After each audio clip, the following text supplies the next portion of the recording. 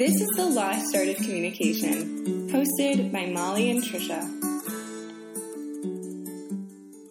Hello, and welcome back to The Lost Art of Communication podcast. Today, we are in for a treat. We have a very special guest with us today. His name is Arturo Raygoza, and Molly is with him in San Jose right now, and she's going to introduce our guest.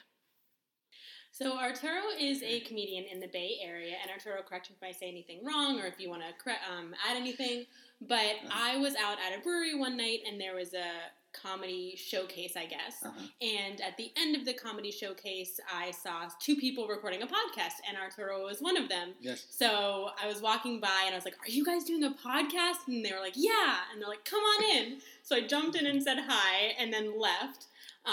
And shared about our podcast here, and from then we decided that we wanted to shoot an episode together. But Arturo is currently a comedian in the Bay Area. He goes to different bars and breweries and does comedy clubs. Comedy clubs. Yeah. So we are excited to have him on the episode today to talk a little bit about how communication and comedy can intertwine and the logistics of all of that. Sweet. Hi, everybody. Do you have anything you want to share about yourself? We're here for the communication part of it. I do comedy, but I also had been, before I did comedy, I was a speech and debate kid, too. So, that, I guess, made tie-in at some point. But, yeah, no, I'm just, I've always lived over here. I'm from Union City, so East Bay, and I've always been here. And the only time that I'll step out is if I need to do shows or something. If I need to fly out for something, I'll go. But yeah, I am pretty much a Bay Area born and raised person. Do you fly around the country? Do you travel a lot for comedy? Yeah, but I try to, instead of doing it frequently, I try to plan them kind of together. So I'll take 1 to 3 trips a year, and I'll try to make sure they're booked close. So it's more it's better for me. You can't be paying for that many flights, But it's always fun doing that. It's fun getting out. One of the reasons I love doing comedy is the fact that if it continues to go the way it needs to go, I could possibly be making my living going places. So it's kind of cool. Yeah. So what originally got you into comedy? Watching Comedy Central was one of the things that got me into comedy, which is very to the point. But they had stand-up specials that they would do, and when I was in high school, that's when On Demand came out, TV On Demand. You didn't have to watch commercials no more. It was we're all bad boys. But it was Comedy Central had, you can watch them on demand. I used to watch all of them, and from there I enjoyed it, but I didn't realize until you don't realize there's a path to doing certain things. You'll see the professionals doing things, and then you don't know it's what is the path to do it, and you don't maybe somebody's a radio personality, or maybe somebody how did they get there, and then you realize, oh, there's open mics and stuff for you to go start. So I started when I was in high school. I was 18, went to a club called Tommy T's, and that was my first open mic, and from there I just fell in love with making people laugh, and I'm just trying to find the best way to do it, but as still being, me. So what was that? First of all, I didn't get a chance to say before, but we're very excited to have you here. We need to obviously inject a little more humor into our podcast, so maybe you can teach Molly and me a thing or two. So that's really impressive that you just grew up watching comedy, thought you might like it, and as a high school student, started your own stand-up. What was that first experience like for you? I coach a lot of people on public speaking, and that's a scary thing.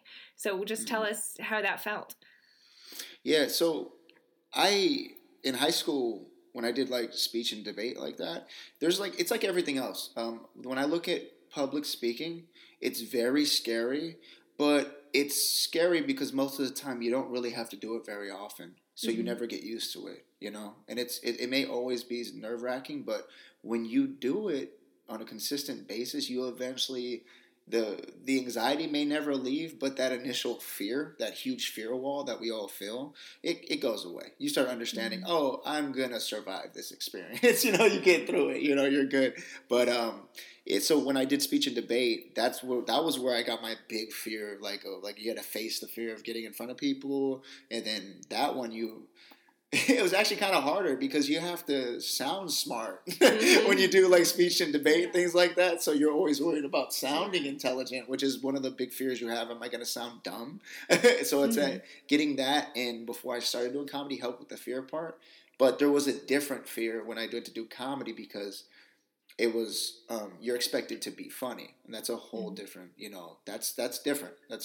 And I felt that fear of like, oh, what if I'm not going to be funny when I go up there? What if and you worry about like what's going to happen with that. So that was a different layer. So I didn't have the initial fear of like, oh, I got to talk in front of people, because I kind of dealt with it, and I kind of went through the trenches already with that. But going up knowing that I needed to be funny was a whole different thing that I had to, and that one doesn't go away until you do it so much that you go, oh, you start to trust where your humor's from. You start learning your voice. You start learning the timing of like actually how timing will make people laugh in the audience. Like you start learning that, oh, I have the ability to make people laugh now, so now I can loosen up. And then sometimes you develop jokes that you know are going to work. So you're actually going into a situation prepared, whereas in the beginning you don't know what's going to happen. You don't know how it's going to go. So it was still fearful, to answer your question, going up there, but in a different way. It wasn't completely only taken by the public speaking thing. Yeah. So did you ever study comedy, or like how did you make it click for you eventually, where you learned to trust yourself? Yeah. Yes, I've studied comedy very extensively. Like I still do today. Like I watch people's specials, and like when I watch a joke, I watch it from a standpoint of like why was that funny? Like I want to know on like, because there's two levels of communication when you're making comedy happen.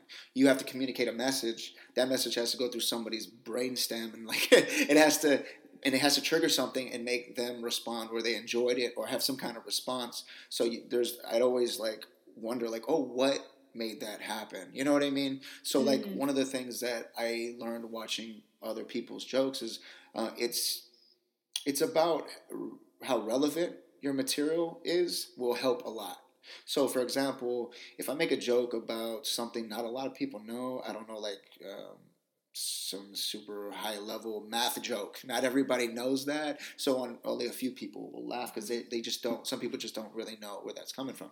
But if I make a joke on like it being really hungry and somebody touches my food and how that makes me feel, like everybody's felt that. So I instantly am in a little bit better where I have opportunity where everybody's on the same page as me. It's more relevant.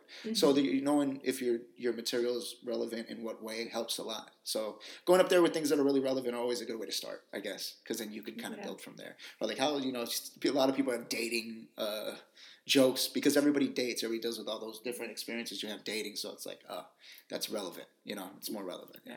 Do you feel like you have to change that based on the location you perform at? Yeah. So I mean, now where I'm at, I have so much material that I will start with a different joke depending on like and then it's weird because you'll see other people perform, right, and then you'll see what's working and what's going well. And there's another thing to comedy where, like, unless I'm, like, famous and everyone knows who I am, nobody wants to listen to me. I'm just some, like, random dude who's going up there with a microphone. So you have to earn that laugh. You have to earn it. It's something that you have to come a little, like, you have to come in a different way, And so if I hear what's working in the room already, then I could start with a joke that's maybe in that area. And then if I win them over and they're already laughing with me, then I can take them to the things that are more, like, maybe less relevant, but they'll want me to win a little bit more. So there's ways that, and this is all my head just analyzing it. I could be 100% wrong, but it's, like, helped me to, like, see it that way. Yeah.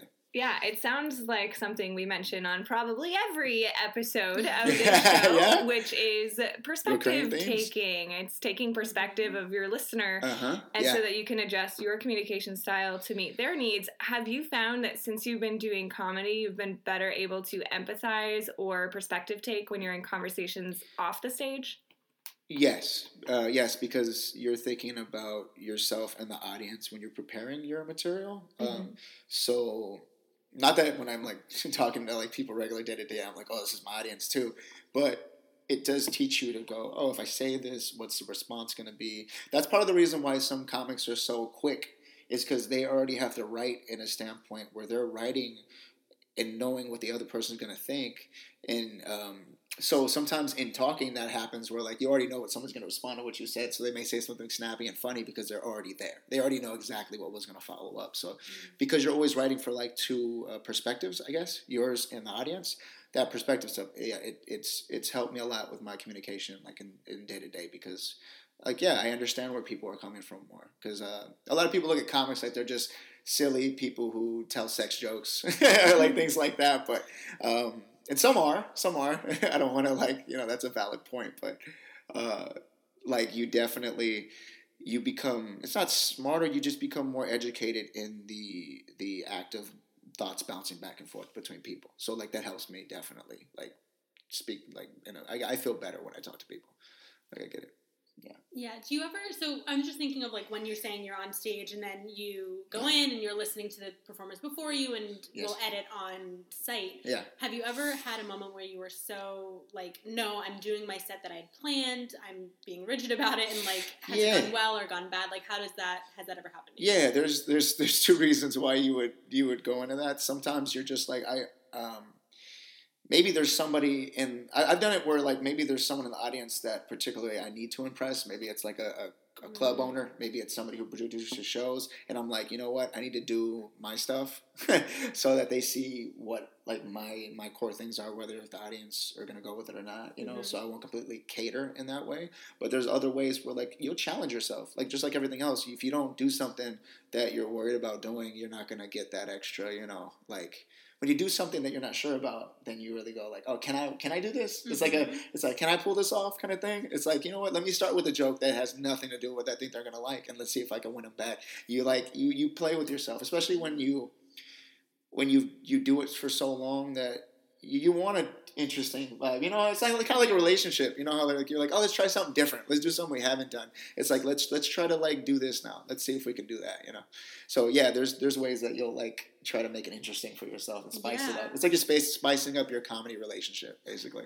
Yeah. Have you ever been on stage and you felt it wasn't going well? Like, how did you adjust? That was my question. I was waiting for that one. See, that's part of me being a comic. I was like, I already know that joke's gonna. I mean, that topic's gonna show up. You have those moments, and it's so weird in comedy because it obviously people think, oh, that would be terrible, but it's actually even worse than that when you have that experience because you're doing something that has worked before. So it's like even worse because if it's not going well, you would already feel but if it's something that you're like, this normally works, I don't know what's going on, then you have that extra feeling of but there's so many factors that could be contributing to that, and all I tell people is either you just stick to it and keep grinding through it, because if you allow it to defeat you, then you're never going to get it back most of the time, Mm-hmm. But if you stay there, you stay in the moment, you stay in your material or whatever you're trying to do and stay in your rhythm, you can slowly win them back. Because I've done sets where the comic before happened, for some reason, their set didn't go well, so the crowd's on a low. Mm-hmm. And then I got to go in and do a joke that normally really starts well, and it kind of gets some laughs. And then I have to continue, and you have to keep climbing until they're with you. They're back into the comedy show again, and you never know why that happens. There's a million reasons, but you literally, it's like you're it's like what is it? I don't know why I can't think of this. I don't know. The first thing I thought of, I don't know why, is Titanic when they're holding on to the thing. It's like you got to hold on to that piece of wood, at the end of the movie, even though we know what happened to Leo, but it's like you got to hold on. Yes, I'm Kate Winslet. Yes. I'm Josh. So yeah, this is going to be an amazing comedy theory now because we brought Titanic in, but you want to be Kate Winslet and hold on to the stuff that you're going to do, and don't sink with the feeling of like freezing over in the ocean, So it's yeah. Be a Kate Winslet. Like, yeah.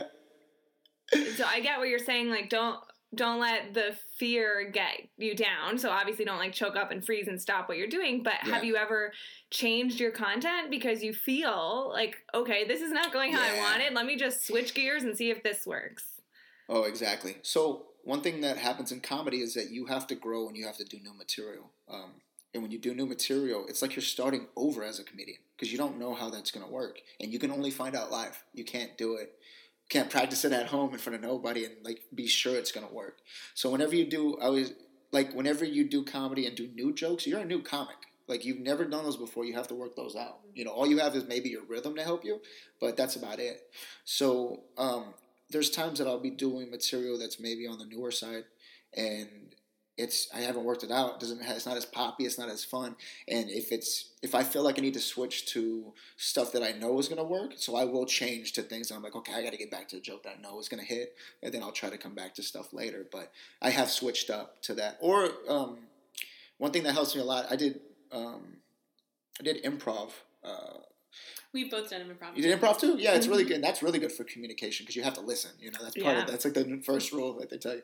But so I did improv. So I have the ability to get loose and just, if I need to do crowd work, I'll do crowd work because that's always a good way to get the crowd back into it too because you're going directly to them. I'm like, Can you define what crowd work is for people who don't know? Yeah. So crowd work is when you're not doing a just standard joke for them to listen to. You're actually stepping into maybe asking the crowd a question. You're actually going back and forth live. It's not just a standard performance. At that point, you're kind of stepping out to try to, like, hey, what do you do for work? You're trying to build like rapport directly with maybe an audience member or like whatever, or like sometimes if it's not going well, I literally will just stop. Like, what do you guys want to talk about? You guys clearly, I was like, and just do it in a funny way, and then I'll just talk to them, and someone will shout something out, and we'll just get on it and have fun, and then I'll try my material later. Like, but that's doing crowd work is like that's the thing is you don't know what's going to happen because you're sending out a message that's going to be coming back, and you don't know what the response is, so it can be nerve-wracking in a way. But I've noticed that improv super helped me like with that because like I'm comfortable. I know I can work it out. You know, it's a tool that I have. Yeah. Oh yeah. No, studying wise, I should have said this earlier. So I purposely did different art forms for stand-up. So I did stand-up in high school, but then I also started to act. I did improv. I did sketch writing, which is like. You guys know what sketches, stuff like that? SNL, yeah. So it's things that you write and they do them live, but it's like a more of an acting kind of thing. Yeah. You know, but it made for like short, funny comedy. I did all of those, and then what I did was while I was doing them, I always knew I want to always bring everything back to stand up so that I can be free and do it on my own. So any tools that I seen that I was like, oh, that's going to help, I would cultivate that to bring it back to my stand up. So it's kind of like the way I looked at it, like Bruce Lee with martial arts. He believed that you should try everything and keep what works. And a lot of people like from different like disciplines don't even want to touch other disciplines. Mm-hmm. So they're just, this is our ultimate one. But Bruce Lee would take anything that worked, and that's what made him better because he wasn't closed-minded about it. So I kind of took that approach to comedy where I did everything because there's people in comedy that think improv silly. Stand-up people think improv silly. Improv people think stand-up. There's all these little inner things. I just did all of them. I didn't even tell anybody that I did other stuff. I just did them to do them to learn so I could bring it back to stand-up. And so it's like that's really an over like freaking I'm not Bruce Lee, but like let me say that for anybody who's like this dude isn't Bruce Lee. Like definitely not Bruce Lee. But doesn't mean I can't take the thought process of that, and it definitely like paid dividends for me in my comedy thing. Yeah, taking different perspectives. Yeah. Styles and perspectives. Yeah, I could see how that would make you a more well-rounded performer because you have all those different backgrounds to draw off of. Yes, yeah. And different perspectives of different comedians, too, like people who write for sketch, people who do the improv. And I think I love improv so much. Trisha and I both have done it, and I think it's helped me in my work and my like personal communication because you really do have to listen. And I've never thought of like stand-up as having to listen to the audience as much as improv, but you really do have to be playing back and forth with your audience because then you do shift in that moment. So that's really cool that you were able to share on that. No, for sure. So I obviously like am a human and I have moods of being really excited and then moods of really being like I want to go to bed, I don't want to do anything. Mm-hmm. How do you, and your job obviously you're a performer, you have to perform even if you're not in those like moods to perform, and I would argue that you have to be in a mood to perform. So I guess a two-party question. Would you describe yourself as an extrovert, introvert, or ambivert? No. And then if you, based off that, like how do you go onto stage when you are not in the mood to? I see what you're saying. I think I'm a learned extrovert. I used to be someone who kind of like when I was little, like younger, played. It was weird. So I've done a bunch of random stuff. And this is gonna come out of left field. But when I was a little boy, I used to dance. I used to do like dance, like tap, like jazz and things like that. Cool. Yeah. It's like one of the things I never mentioned, so you guys are getting a special treat here. Because it's definitely like, but my sister used to dance and she was like really good. Mm-hmm. So like being the younger brother, you just kind of end up going where she goes. So my parents put me in dance and I danced from like 3 to 10. And so it was weird because you're doing something extroverted, but you're like, feel weird about it. You don't want to be doing it. So it's like being like, you're kind of like, I kind of learned to be like, all right, I'm going to go on stage. The best way to handle it, I'm going to go on stage, do this thing. People are going to like it, maybe not like it, whatever. And then I'm going to be able to get off stage. So I like, as a young kid, I think everybody's more of an introvert too. Like some kids are really, really extroverts, but being on stage is like different, mm-hmm. you know? But, so I had to learn to just do it. Like 7 years of doing that. That's like, I never think about it, but now that I'm thinking about it, I'm like, oh, that's pretty damn, that's a good amount of time like to put into something like that. Formative years. Early in your life. Yeah, formative years. Yeah, for sure. So like, so as I perform now, I'm somebody who likes to like kind of, I like to be around people. I like to do all that stuff, but then you have that inside still where you kind of just want to like, I don't like to impose a lot. I don't want to say that. Like, I don't like to impose myself into like conversations and things like that very much. I'm just it's hard. I just learned to be an extrovert, I guess, is what it was. Because I never. It's gonna sound really sad. It's not sad. Like what I was gonna say was, it's like I never really got to learn which style I was. I was kind of thrusted out, and I kind of just floated in there, and I could kind of go with either, because being very young, before I even processed even really real memories, I was already on stage with lights at dancing, doing things like that. I never had a chance to like, you know what I mean? Like I was already in it, you know, if that makes sense. And then I played sports after that. It never stopped. Like it never stopped, you know? So do you feel like recharged when you are on stage or performing or doing sports? It definitely sets me like to answer your question, if I'm not feeling about going up there, it taught me you just go get it done. Like, because there's times like, I've been going, everybody has bad days or things going wrong in life and all that kind of stuff. And I've had really, everybody's had their tragic times. I've always been performing through them because I've been doing it like, so regardless, but it's kind of those things that you get ready, you go do it. And while you're doing it, you get free for a moment, because there's these things in life that you do that I don't know if it's because you love them so much or if it's because they just take up so much mental space to do them. You don't get a chance to think about the bad things, or the other things. You don't get to think about other things, the distractions. So you don't get to think about them. So you kind of do get away in it for a moment, Yeah. So it goes away. Like whether I could start where I need to go, all right, here we go, get it together. But once I'm on stage and I start going, you don't even really have the mental space to be sad, if that makes sense. Like you don't have the mental capacity. Your hard drive's taken up with, I'm doing a performance right now. Like it's, that kind of thing. Have you ever seen The Marvelous Mrs. Maisel? Yes, I have. I want to watch all of them, so I need to get into it. But I've watched a few episodes of it. Well, I'm just curious because she uses a lot, for people who haven't seen the show, it's about a female rising stand-up comedian, and she uses a lot of material from her personal life, where it doesn't sound like she prepares at all. She just gets up and starts talking. Do you ever do that, or do you mostly go in with a set idea of what jokes you're going to tell? And I have. Well, even when people have personal, like, material, it still is, they could still have it prepared. You know what I mean? They still might have a joke about their mom or about their something like that. I have both. So I have some that are just about, like, me, my dad, or, like, certain things like that. And then I have some that they don't have to do with me, but they're funny, So, like, I kind of just go, how do you say this? Like, some people will go, oh, I only tell personal stories, or I only like to talk about things. Like, no, whatever I feel is funny enough to bring out, I'll do both. So I have like a plethora of both of those type of jokes. But but there is something when you tell about yourself, it makes you more, it makes you more interesting on stage sometimes when you're talking about yourself, because people like to learn about people. They're like, what is this person? Like what? It's. Sometimes being interesting on stage is a big deal too, because that makes people want to pay attention more, because they don't know, like, oh, you're telling me about yourself, or you're telling me something personal. I would hate to be on stage telling a group of people something personal about myself. This is great. Let me watch. That's kind of like there's something there, Yeah. Like, well, I was just talking to a friend the other day about how there are different types of conversationalists. There are the people that really enjoy talking about themselves and each other and other people, and then people that enjoy talking about facts and history and what's going on in the news and the weather.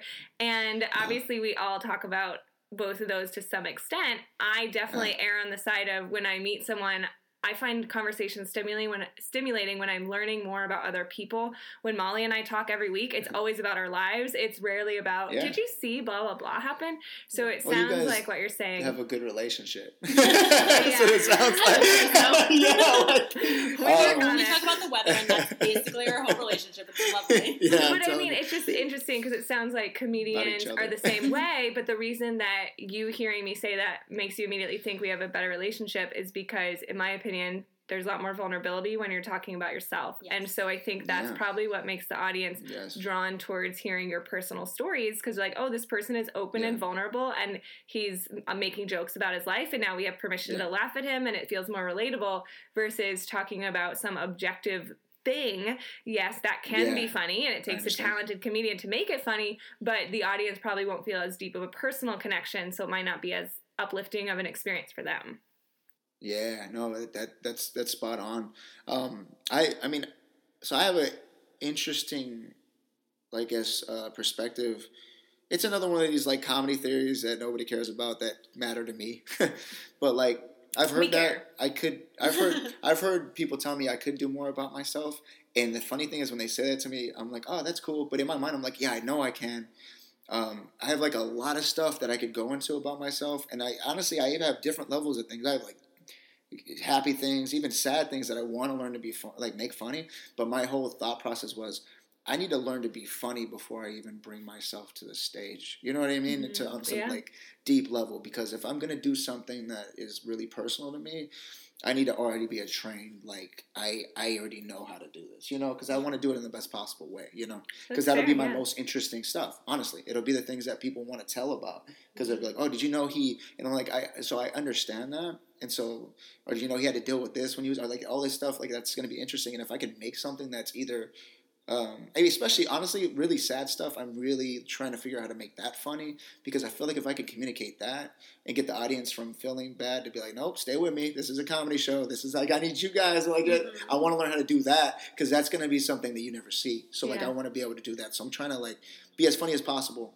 before I really get super deep into myself. I just have certain things I do that is about my life, but that's how I guess what I have in the pocket right now, trying to figure out that part of it. So if I ever get approached to do something like on TV or something, like I want to be able to have at least something in there that's like, oh, that was emotional, but I was still laughing, you know, like that kind of a thing. I think it makes total sense what you're saying. A lot of artists do that. You have to hone your craft first before you're going to give this big expose of yourself. Most authors, I feel like, who write memoirs, it's usually not their first work. It's not their first piece of work. Right? Or actors, they start in really maybe simple roles, and they don't do their heart and soul performance until later in their career. So what you're saying makes total sense. You want to start and get good at your craft, perfect that before you're like totally exposing yourself. Yeah. And you want to do what you're exposing correctly too. Like you don't want to mess that up, because that's like your true self, and being vulnerable is important and hard sometimes. So for sure. That's spot on, ladies. So what tips do you have for people who are listening who just want to be like funnier in their everyday conversation? In everyday life? Yeah. It's going to be right down your alley. Listen. Like, people tell you what they're into. And like, I remember I told you about the relevancy being funny. Like, if you tell me that you like, I don't know, say Miss Maisel, and then I keep telling you funny things about Big Bang Theory, like, I don't watch that. It's like, those aren't, you know what I mean? So like, if somebody tells you about stuff that they like, and you happen to be like, you can you know, you can talk about things that are relevant to them, and they'll enjoy the conversation more, and then humor will happen when people are enjoying themselves, you know, because when people feel more comfortable, they feel more loose, and they might even joke with you more because they realize that they're a little bit more comfortable, you know, because everybody has that experience of like, you gotta either meet someone new or you don't know. Like, the quickest way is to just listen to them. You hear what they like or what they're into and all that kind of stuff, and then if you're talking to that, the conversation gets pretty deep, pretty fun, pretty quickly, you know. But some people, I mean, there's different levels, but and this is an extreme on one side, but some people only talk about themselves. Oh yeah, but we've done many. Your eyebrows, yeah, I see Yeah. that. Not an extreme sometimes. That's awesome. Yeah, they only talk about themselves, even though I'm freaking here talking about myself. But like, this is the context. Yeah, so this please. is the context. This is why I wanted to ask. I really wanted to like do it. I'm kidding. But like, yeah. So, but if you're a listener and you talk to like what the topic is, or at least what they're into, you're letting that person know that, oh, you're actually listening to me, which sadly is a rare thing. So people are like, oh, this person's listening. You know, it's like cool, awesome. It's fun. You know, it's that kind of a thing. But yeah, so to be funny in your day to day, it's good to know that, but it's also good to know timing. It's good to know that. If you, and also when it's appropriate, kind of a thing too. Because some people, like me, I'm guilty of this. Like I'll be looser, not completely, but I'll be looser. Like at work, like I'm still loose, and I'll say stuff that like you'll be in a situation. Like I'll be at work, and I'll still make jokes that people go like, oh, wait, am I supposed to laugh right now? Because the environment, they're like worried about work and stuff. I'm like, yeah, dude, it's not too bad. Like, but it's because also I used to do management and stuff like that. So I have the luxury of knowing how hard it is to get fired. So I know how to like, I know what ceiling I'm playing within when other people don't. But it's good to know your environment where you're at. You know, people, you know, when people go out to drink and stuff, you're like, oh, this is how you really are. It's like you actually get to see who they really are, because they finally get to be loose. And I try to be loose like that, like all the time. But to help people out, like be funnier day to day, just listen. That's gonna help. You guys did improv. The scenes are more interesting when you're listening and you're bouncing off exactly what was said. So if somebody's like, hey man, can you clean the countertops? I'm like, yeah, dude, can you make sure all the fridge and the food isn't expired, you know? You're listening to, oh, we're in a restaurant, oh, we're like, so when you're talking to somebody, it's not a scene, but it kind of is. You're kind of just, you know, you're be a good scene partner, I guess, is the thing, right? I remember when I was in improv, I'd always like at first have this idea of like, okay, when I go up there, I'm going to say this, or like, okay, so the scene is about driving. I have this really funny idea about driving, and then it would flop because I would say it at the wrong time because I wasn't paying attention to the actual scene going on. Yeah. And so that was really hard, but I can see how that connects to like real life too, when you're not, we talked about this in one episode, I forget which one, but if you have this preconceived idea of something you want to say to someone and you hold it and you're not actually listening to the person, so it never comes out, and you actually miss all the things. So that can apply to being a good listener and being funny and communicating with people in general. So. Yeah. No, that's cool. And one thing definitely. You said earlier that I just want to remind people of as a tip for being funny in your real life, what you said earlier really struck me when you said you learn to trust yourself. I think that's huge in being honest, open communicators and really being comfortable being ourselves in any situation. You have to trust yourself. And sometimes you're going to make a joke and no one's going to laugh. That happens to me all the time. It doesn't matter. Like, you gotta learn and know that maybe not I'm not talking about for stand-up, I'm talking about for everyday conversations. You have to trust yourself. And if you're around people that appreciate you and value you, they're not going to care that you said one joke that wasn't funny. If anything, you can laugh with them and then. But anyway, I just wanted to bring that back because I really love that point. Trusting yourself is huge. But one thing that will help your comedy, your I guess your hilarity level in day to day is also comics will have a joke planned if the joke doesn't work. So if something doesn't work and you know why it wasn't working, you're able to. How do I say this? Like, if you say something that's not funny and everybody feels it's not funny, you'll be like, oh, well, that wasn't funny. And it's funny because, like, you're acknowledging the fact that, it didn't work. So, if you run into, that helps me be more secure. But you can do that in your day-to-day. Like, if you say something that's not funny, everybody will, whatever, if you feel the silence, you're like, oh, I love silence. This is great. Like, it's like, if people go, oh, you're being playful about it. You're not worried about it. It's, like, loose. It's funny. Like, it's a fun thing to do. But we have, like, I call it a bailout joke. Where, like, if it doesn't work, you're like, oh. It's like if I do a joke about a book, and nobody laughs, I'm like, oh, you guys obviously don't read. It's like a funny little, I'm ready just in case anything doesn't work, you know? I saw a really funny stand-up where a guy had a notebook out. He's like, okay, I have a whole bunch of jokes I'm going to try, and we're going to see what happens. And if nobody laughed, he's like, all right, next. And, like, it was kind of it was funny to see him flip through. Yeah, it was good. It kind of took the vulnerability away, but it also, like, he knew what he was doing about it, so it was cool to fun, see. Yeah, I think you have to do that with some balance just from an audience's perspective, because if I see someone that cops out or tries to use the bailout joke too quickly, and then it just makes you like, well, that could have been funny if you didn't give up so fast, you know? If I see what you're saying. Makes a joke about a book. Oh gosh, sure. guess that wasn't funny. It's like, no, like let it land. You're supportive. But I think that's where the trusting part of yourself comes in, because it's in that 2 seconds after you say the joke when you're waiting for the response that I would imagine is the most vulnerable and awkward, and it's the easiest to have your knee-jerk reaction be like, oh, I guess that wasn't funny, instead of sitting there for a second in silence, which is scary, but letting the audience absorb it and digest it, and trusting that will happen. If it doesn't, then resort to your bailout. But I don't like watching comedians that make too much self-deprecating humor. Because it's like, just own it. Like you said, your joke, just own it. Oh yeah, and then you're starting to be more of like, you're supportive and like, it's making you want to be no, go, keep going. I understand. You bring up a really good point, because like when it comes to timing is like everything in comedy. The reason is there is a patience that a really good comic has. Is you have to understand that your punchline could come too fast. You could say your setup. Oh, wait, sorry. I don't know if we need to clarify, but setup is you doing the joke, and the punchline is the more surprise thing that pops up later that makes, normally is going to get the laugh. If you do the setup, you need to wait for different things to happen that you can't see. You said it. The people need to hear it. They need to process it. They need to see what side of what they're on with what you just said. And then once they already decided and they kind of try to figure out where you're at, then when you drop the punchline, it makes it way more effective. But there's some people that will say the setup and the punchline too fast, and it maybe was funny, but the audience didn't even get a chance to process. Like they didn't even get a chance to feel it. So it's almost one of those things where sometimes it's better to be.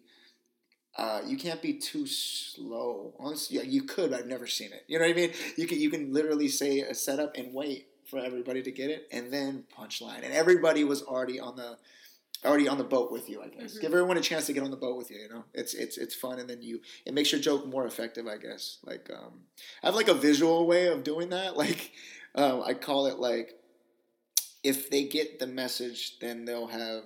I use these word visual things, but like, so the way I look at it is when I say my setup, the audience, if they processed it, now there's a target over their head for my punchline to hit. The longer I wait, the more targets come up, because they're actually understanding where I'm at in the topic, and then I have a chance to land it. But if I shoot too early, it's not going to hit everybody. So it's like a way that I see things while I'm on stage. I'm like, oh, I need to wait.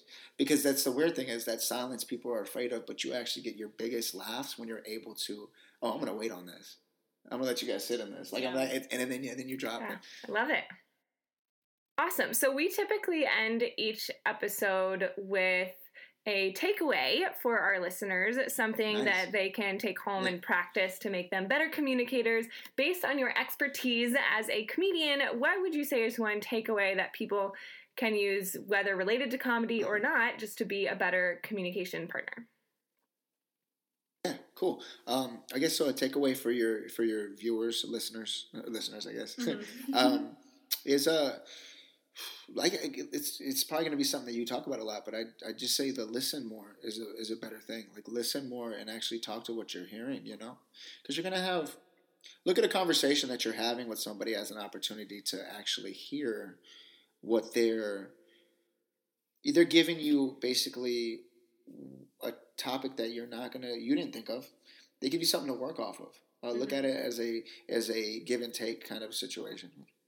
As a give and take situation, where if you're having a conversation with somebody, they're going to give you something to work with, and take that. Don't feel like you need to go either talk about yourself or talk about something that you're more comfortable with. No, go on someone else's journey, go on someone else's conversation. And what that's going to do is it's going to help you grow a little bit more, but it's also going to allow you to, like, they're going to enjoy the conversation more. They're going to talk about, maybe open up more. It's going to be a lot more fun. It's going to sound weird, but don't worry about being funny, because the biggest part of being funny is just literally listening and knowing what people like. I feel like when people try to be too funny, that's when it's awkward and you have to do that awkward laugh. So I think that's a really good suggestion. Yes. Just wait for the moment and don't try too hard. Yes. And be present. Yeah, for sure. Being present is the biggest part of that, for sure. And we love that for sure. Yeah, we've all been on those dates where someone's trying to be funny too much. Those are interesting. You're like, yep, and you're like, okay, bye. Yeah, bye. Thank you so much for being here with us. What are some ways that our audience can follow you? I personally never listened to your stand-up, and I would like to. So where can we all find your comedy, and how can we connect with you if we have questions? Yeah, I am finally getting my social media stuff together. Hopefully starting a podcast. I have it all set up now. I have everything I need. I just need to do it now.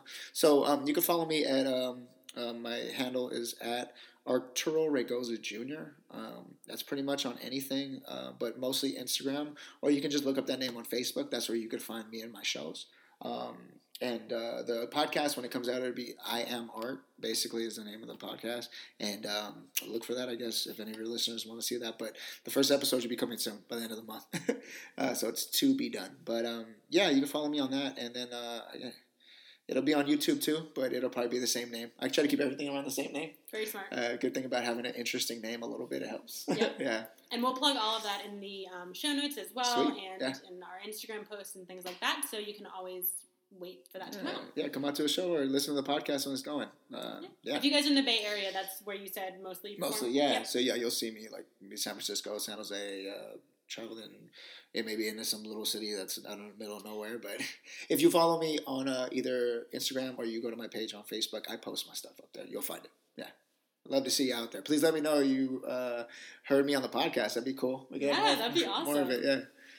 Very cool. Well, thank you so much again for coming and recording for this. It's a great perspective to have, I think. Sweet. And just really good information. So thank you so much. All right. Great. All right. Thanks for listening. Have a wonderful rest of your day.